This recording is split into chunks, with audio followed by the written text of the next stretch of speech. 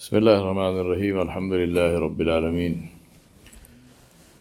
والصلاة والسلام على أشرف الأنبياء والمرسلين محمد رسول الله صلى الله عليه وعلى آله وصحبه وسلم تسليما كثيرا كثيرا. فما بعد, my brothers and sisters,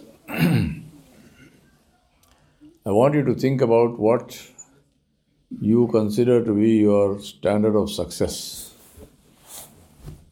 Who are your role models? What would you like to be in your life, in your career and so on? What are your measurements of success? Financial, career-wise, academic, whatever. Think about it. And then see what Allah subhanahu wa ta'ala said with regard to success. Allah subhanahu wa ta'ala took an oath. An oath is taken to emphasize the importance of what is being said after the oath. Right? So Allah subhanahu wa ta'ala said, Wal Asr. Allah took an oath by time. To draw our attention to the fact that He is going to say something which is so important. Inna al-insana lafi khusr. Now if you see the grammar, first of all, Allah subhanahu wa ta'ala is saying, He's taking an oath.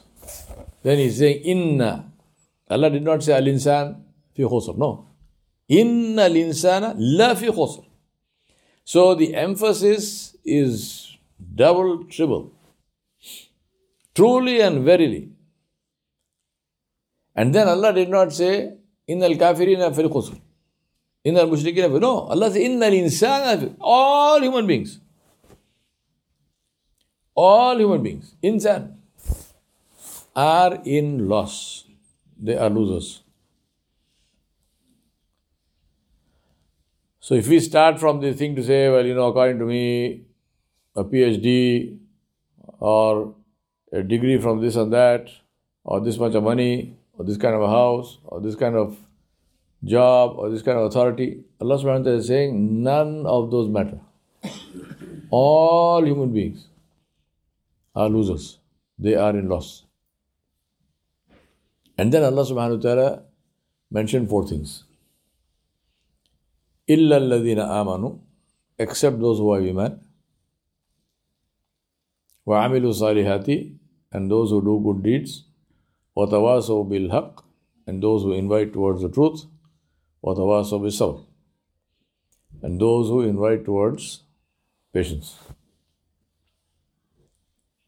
So we must understand what does it mean, because as far as we are concerned, at least as far as I am concerned, I said, La ilaha illallah, I have Iman. So why is Allah subhanahu wa ta'ala mentioning? Why is Allah first of all saying everybody is in loss? Illa alladhina amanu. So what is the definition of Iman? What is Iman acceptable as far as Allah subhanahu wa ta'ala is concerned? What level of Iman? How do we judge this thing? In other places in the Quran, Al-Kareem, Allah subhanahu wa ta'ala mentioned Iman with a quality. Allah subhanahu wa ta'ala said, وَالَّذِينَ آمَنُوا ثُمَّ اسْتَقَامُوا. People who have Iman and then who have istiqamat on that Iman, who are steadfast on this Iman. So it's not enough to simply say, Ashhadu an la ilaha illallah. No, that is the step. We have to say that. We have to believe that, because that's the doorway. But then istiqama or steadfastness on that Iman means that I will then run my whole life on the basis of that kalima tayyiba. Abu Talib, the uncle of Rasulullah sallallahu alaihi wasallam, was dying. And Abu Sufyan and Abu Jahl and others, the heads and the chiefs of the Quraysh, came to see him. So Abu Talib said to them, what is the problem with you people? What is the problem with you people? He said, my nephew, all he wants from you is one word. What's so difficult? What's such a problem? Why are you making all this big, difficulty for him and for yourself and all this strife and this and that? All he wants from you is one word, one kalima. Abu Sufyan said to him, He said to me, Ya Sayyidi, you are our leader. He said, if your nephew wanted one word, we would have given him 100 words, not one. It is the word he wants. That is the problem. It's not one word. It is the word that he wants. This is the problem. If he simply wanted a word, we give him 100 words. No problem. But it is the word that he wants. What? Now imagine, I sometimes think to myself, Subhanallah, those people, they were mushrikeen, and except for Abu Sufyan, all of the rest of them, they died on the shirk. But they understood the essence of Iman 1,000,000 times better than I understand it. 1,000,000 times better. They rejected with full understanding. They knew that if you say La ilaha illallah Muhammadur Rasulullah, you have become the slave of Allah and His Nabi alayhi salam. You have become the slave of Allah and you follow the Nabi of Allah sallallahu alayhi salam. Your will is no longer your will. Your desire is no longer your desire. Your wish is no longer your wish. Samana wa atana. Samana, we hear. Who is speaking? Allah subhanahu wa ta'ala is speaking. They understood it. They said, no, it's not just a matter of one word. What is the implication there? Their implication is, that is why the munafiqeen only came in Medina. In Makkah there were no munafiqeen, because those people, they said, if we say La ilaha illallah, then we will have to do 100% of what La ilaha illallah means. We don't want to do that. Medina was the place where they said, yeah, okay, fine, no problem, La ilaha illallah. Then I do my own thing. May Allah protect us. I'm not saying we are like that, but subhanAllah, if you look at our lives, each one of us can decide for himself. But in Makkah, they were very clear. Abu Sufyan knew, and Abu Sufyan said, it is not the word, it's not a question of word, it is the word he wants.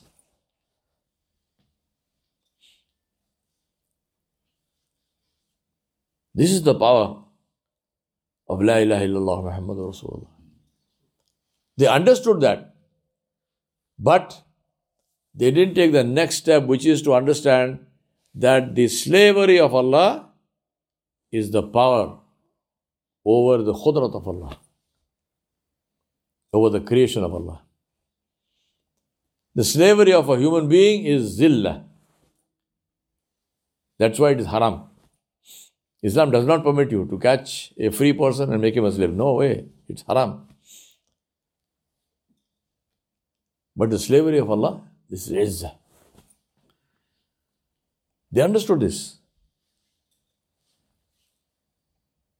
So I remind myself and you that when we say Ashhadu an la ilaha illallah wa ashhadu anna Muhammadur Rasulullah, let us say it with this complete and total understanding, yaqeen, that my life, inna salati wa nusuki wa mahyaya wa mamati lillahi rabbil alamin. This is the essence of Ashhadu an la ilaha illallah. That everything, my ibadah, my sacrifice, my life, my death, is for Allah, Rabbul Alamin. With that power. And when you do that, then Allah subhanahu wa ta'ala gives it to you. When we conduct a nikah, what is another word for nikah is aqd, right? Aqd. This is a contract. You have agreed. So when the woman agrees and she has accepted hijab and qabul, so she is now saying that I will obey you. Her job is what? Her job is to take care of her husband, his needs. He is responsible for all her needs. Now, if she does her job the way she is supposed to do her job, a time will come when the husband will say, here is the bank account, here is the keys to the safe, take care of the whole thing. It may start with, this is your monthly allowance.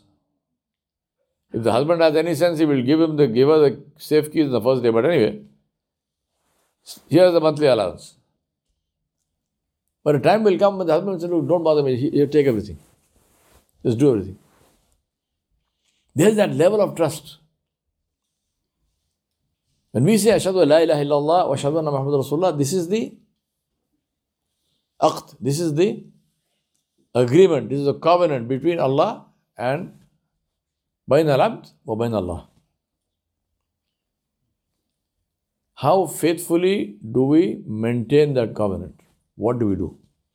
And for that it is essential, I remind myself and you, every day to take stock of our own lives and say, how did my day go today? What did I obey Allah in and what did I disobey Allah? 2 days ago when Shaykh was speaking, he spoke about the ayat, Ya ayyuhalladhina amanu tubu ilallahi tawbatan nasuha. Every day we must do this. At the end of the day, sit down, take stock and say, today, this is where I obeyed Allah. And if there is somewhere I disobeyed Allah, make istighfar and tawbah. Do not go to sleep until you do that. And next day, never repeat that. The whole point of istighfar and tawbah is not to go on repeating again and again. This, once you do, you realize you don't do it. This is the...